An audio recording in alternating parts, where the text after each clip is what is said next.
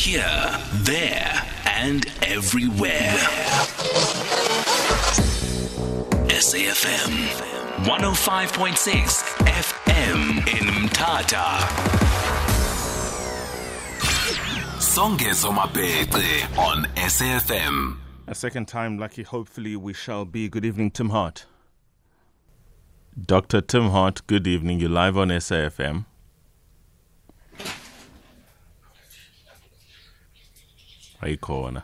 This is not working. Dr. Tim Hart and I should be, and hopefully will yet have a conversation with him in relation to the work of the HSRC, talking about the findings of a study that sought to investigate how South Africans with disabilities experienced COVID-19. The study primarily looked at the socio-economic, wellbeing and human rights related experiences of people with disabilities. According to Dr. Hart, this was possibly one of the largest databases on people with disabilities, COVID-19 experiences in a single country. According to the study, people with disabilities experience significant household shocks, with nearly 76% experiencing difficulties to pay for basic living expenses, 73% of households needing assistance, experiencing interruptions, and many more reporting interruptions in access to essential disability and rehabilitation centres. Communication also remained one of the major challenges experienced by people with disabilities, who reported very little government intervention. Dr. Hart says the Disability Rights Disaster Framework is far from complete and that it must be completed rather urgently. He also raised concern over missing disability data. I understand Dr. Hart is now on the line. Dr. Hart, good evening. Welcome to SAFM, and thank you so much for your time.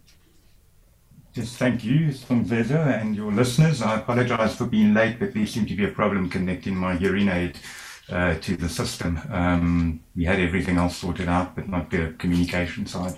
All's well that ends well. All's well that ends well. So thank you so much for joining us. Perhaps if you will, just a very quick synopsis of bird's eye view, if you like.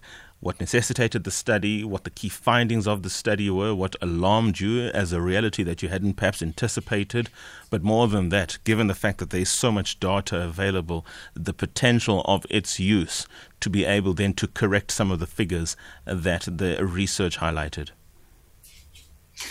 Okay, thanks, Songezo. I think the first thing is you've asked me several questions there, but let me just start off initially. Globally and also in South Africa, the responses to the control of spread of COVID-19 and looking at ways of sort of reducing or mitigating the effects of COVID-19 was very data-driven.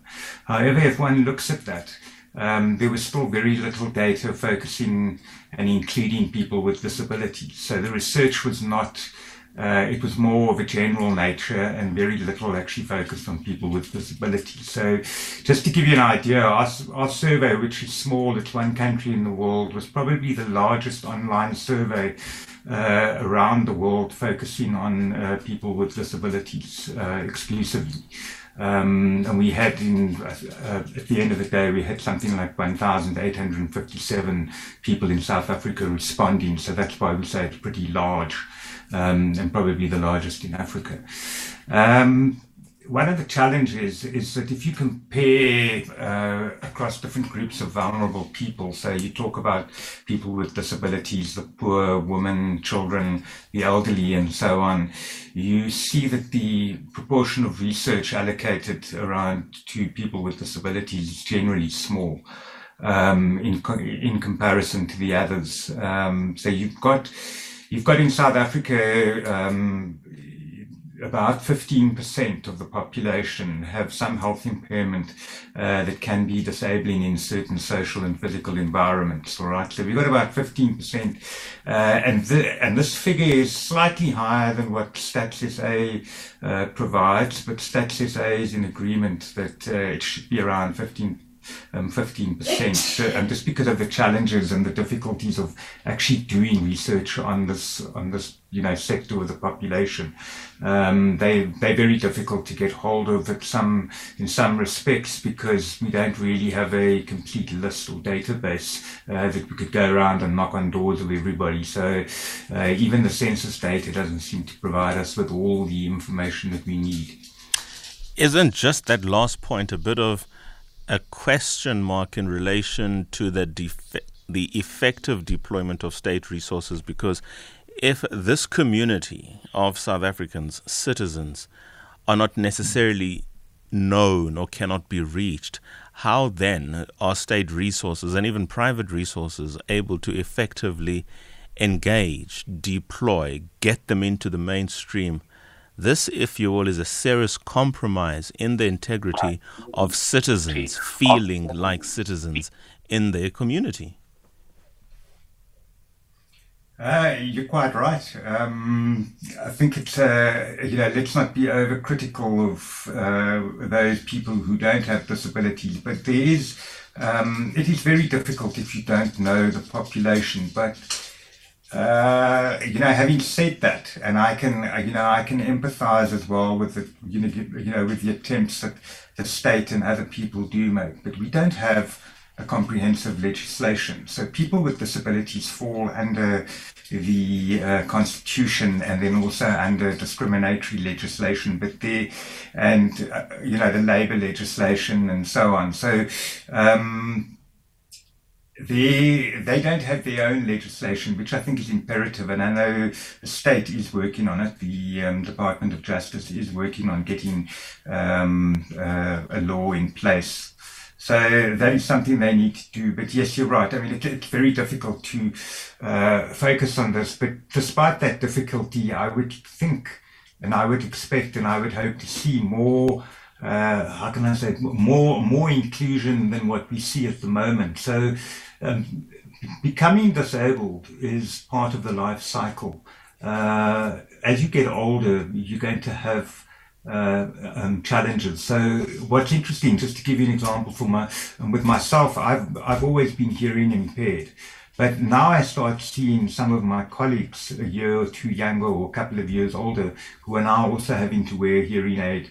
Not that their hearing impairment is as severe as mine, but they still battle to hear in certain situations. So it's something I think that's going to affect all of us. It's the same with the other sensory impairment, which is visual. All right, it's the same thing. And then, as people get older, they develop back problems, challenges using their limbs and that. So at some time in our life cycle, there's a good chance that we would become a person with a disability. So we should be more sensitive to this.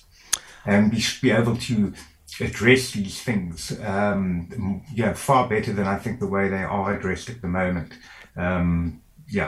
How much then of all of that is being addressed by the disability inclusive policy document?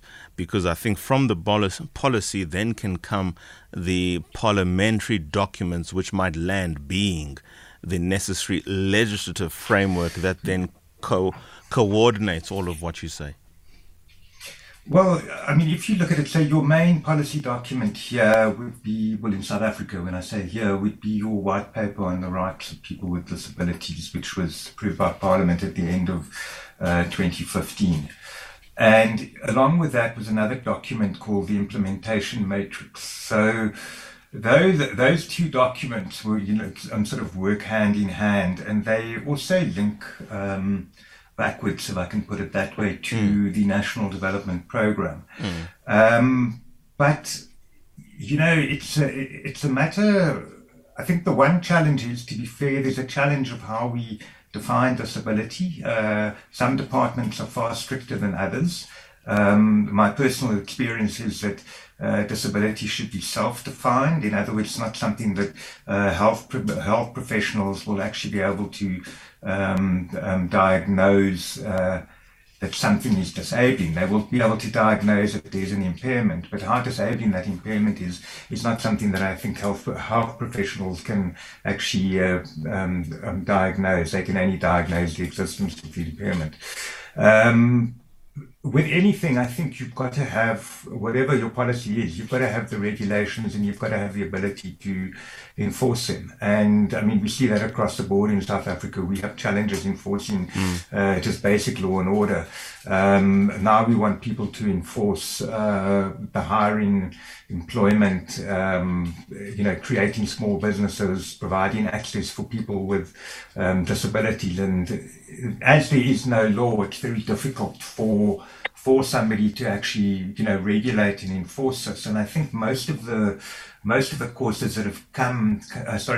cases that have come before court have actually been really in the field of labour and not any other field. So if I can't get access to a supermarket, I haven't actually taken anybody to court about it. It's more labour-related stuff that goes to the court. Let's talk about access to healthcare services and repairs for support. All the things that really give meaning to the everyday life. Even access to state news. A lot of the time you might find on high-profile government events that are flighted on television, there might be, in the context of hearing-impaired persons, for instance, a sign language interpreter. But those happen few and far between. I'm really talking about the lived experience, access to buildings, just to ordinary buildings, and whether or not they are wheelchair-friendly. Sidewalks, pavements in this country. How often do you see where there is digging up for cables to be installed, and then as soon as that cable is installed, just dirt is piled over and then the contractor is gone, no follow-up. Just the integrity of the infrastructure, if you like, and the distribution of information, which does not contemplate sufficiently anyway, the inherent challenges for those who are living with disabilities that they might need. I wouldn't say special dispensation, but contemplation. I agree with you, Songzezo. It is a tricky one because even when they're digging up the pavements, they're not really digging them up to make anything more accessible for people with disabilities. So, as you said, when they put in cable and they're making the end result, it looks worse and the experience is worse for people with disabilities. So the lived experience is quite challenging. I mean, a lot of people in our survey reported challenges with getting access to public transportation. So there have been many things, I think, put on the table in terms of various cities or metropoles around South Africa, but they've never really taken off. So these sort of bus systems and that were going to be introduced and so on for people with disabilities, that hasn't taken off. So that is one of the challenges.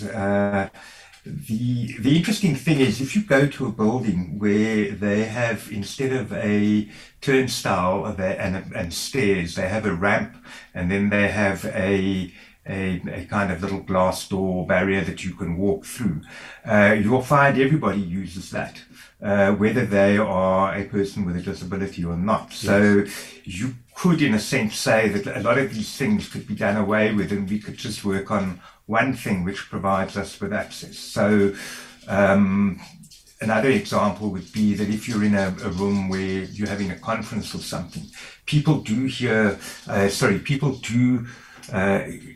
better if there are subtitles on display or closed captions. People do see better if there's lighting, and you would need good lighting if people were to see a sign language interpreter. So there's a lot of value that goes not only for the people with disabilities, but also for the so-called non-disabled group or normal people, or people without disabilities. But it's just, I think it's a matter of trying to get that mind shift as to there are differences, but we can make this more inclusive by doing away with the differences. The differences to me are not so much in the physical impairment, in other words, so the medical approach to things, but it's more in the social way we look and understand these, or the effect of them. It's not the effect of the impairment, it's how we understand the impairment. So you guys were very patient with me when I was trying to connect up on the audio, and I really appreciate that, and it would be good if other people were as patient as you had been. And I know I held up your discussion for a while, but it's that type of we need that sort of acknowledgement, because I think it helps everybody. And I think by helping or assisting people with disabilities become more comfortable in certain environments, I think it's going to help others too in the long run, because they will need, as I said, people age, they have impairments. They're not necessarily clinically defined or diagnosed as being a person with a disability, but they have an impairment which in some situations will be disabling. Yeah. Talking about that, and I certainly appreciate the remark that you make, and credit to the production team, and thank you for saying that. I think it just forces me now to be that much more conscious as well, given the positivity of that experience of just waiting, 5 minutes?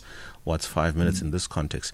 But can we talk about the social responses to persons with disabilities in the light of these COVID times? I was just minded to think that because of the advent of work from home becoming more and more of a thing, to an extent, one's disability shouldn't count as much for recruitment purposes. I mean, so what if I am disabled, as a form might require me to fill in, if I will be working from home in any event, more especially when that disability is not going to affect my ability to participate, say, for instance, on Teams and Zoom. Are we seeing changes in recruitment patterns, therefore? In other words, are we seeing more and more disabled or persons with disabilities participating in the mainstream economy, getting recruited because the challenge it would be in the workplace for that person's disability has altogether fallen away from working from home? I can't tell you if there's a change. I think somebody needs to do some research about that. It might be a bit too early as well, because we never seem to reach our targets for employing people with disabilities, even pre-COVID. So before March 2021, we weren't reaching targets. I mean, nobody's really reaching targets. There might be one or two organizations and one or two provincial government departments, but otherwise nobody's actually reaching their targets. And now the targets have actually gone up. So it would be, I mean, I think the point that you're making is vital, and that is that you're at home, you can control your environment, and therefore you are not, how you work and what you do is not defined by the environment that you might find in an office. So there might be stairs, there might be things that you have, challenges that you have to sort of negotiate when you're in somebody else's office building. But in your home, you probably don't have those challenges, or you've been able to overcome them. So I think that's crucial. I couldn't speak for everybody, because there's also, I know a lot of my colleagues had I wouldn't call it mental challenges, but a lot of them like the office environment, so they don't necessarily want to be working from home full time. But other people, of course, when it comes to a person with a disability, they may well, it may be easier for them to fit in and organize their schedule around their sort of home environment. They've probably got all the necessary infrastructure there to help them. So I think it's very much a case by case thing. But I do know that some people found working from home a bit tedious. But then I've worked from home for many years, so it's for me it wasn't really a change. Sure. Except for things like Zoom and all that. I mean, they became really helpful because you had subtitles and all that stuff that were missing from a noisy boardroom conversation. Fair enough. I mean, so there are certain wins. From this study, this is the final question, what other interesting findings or statistics or indicators can you work with to try and obviously get optimal returns for persons living with disabilities that you might want to share with us? Well, I think the one that you've already raised is this issue of employment, and I mean, I'm glad you raised that, because that is a key thing. It doesn't help having targets if we sort of 1% and our target is 7% of the people employed should be a person with a disability. We seem to have been able to reach gender targets in many areas or many businesses, including the private sector. The same with racial targets, and many targets have been reached, but again also qualified people and all that, and those things seem to be reached, but we don't seem to be reaching the target for persons with disabilities for some reason. And I think maybe it just goes back to the fact that we don't know who they are, although there are many NGO employment agencies, if I can call that, where one could go to actually get a list of people. And I think if those are not comprehensive enough, then there should be funding put aside to actually foster something like that, so that one could be more aware of the people with disabilities out there who are doing, fantastic things, and some of them might be looking for employment. But I've just joined a network of people, and it's amazing to see. You've got teachers, you've got statistical analysts, you've got people working in disabled people's organizations, there's a DJ, there's all sorts of interesting people that are actually part of this network, and it's just, it's very welcoming to see that. The other thing that I think, I'll just mention two things briefly. The one thing is that access to healthcare has always been a challenge. And what our study and other studies that were undertaken in the past few years very clear about that this COVID experience exacerbated people's access to health services, and that was a challenge. And also at one stage during the hard lockdown, we had quite a significant number of people saying that they had they were unable to get wheelchairs repaired, or hearing aids, or spectacles. They were unable to go for physiotherapy, rehabilitative therapy. They were unable to go and see psychologists. So those people would have been more excluded than normal. I know if something had gone wrong with my hearing aid during the first 3 months of COVID, I would really have been stuck. I would really have been stuck. So, and I think a lot of people had that problem, especially with wheelchairs and everything, because those are not seen they seen more as mechanical than as, a health worker. The same thing for your NGO development organizations that work with people with disabilities. They obviously had far more, there was call, a much greater than sort of pre-COVID time call for their support. They also battled to get vaccinated. So while they were out there in the front line, like other health workers, they were, not getting vaccines. It was a big struggle to actually get vaccines for them. And then I think that the last point is really the whole notion about food insecurity. So we asked several questions about food insecurity, and the average was around 40% of people had at some stage gone without food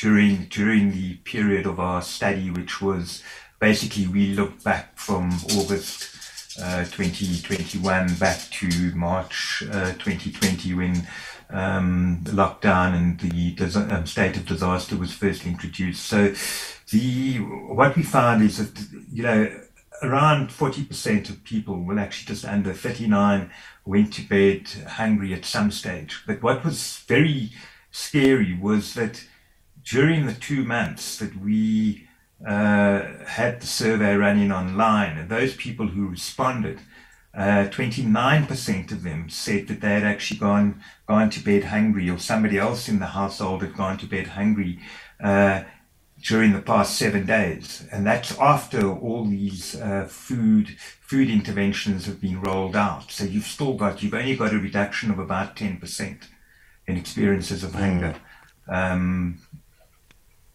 But you've still got a high number there, yeah. I can only thank you for your time, Dr. Hart. These are some interesting findings and interesting conversation points.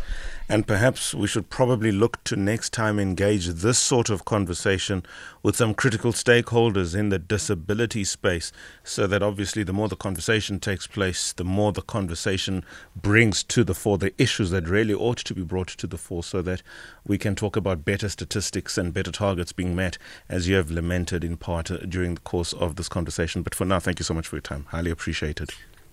Yeah, thank you, Sonzego. I think that's a brilliant idea. Certainly. A nice conversation with interesting stakeholders would be vital. I know the producers will make it happen, so you can certainly look forward to that.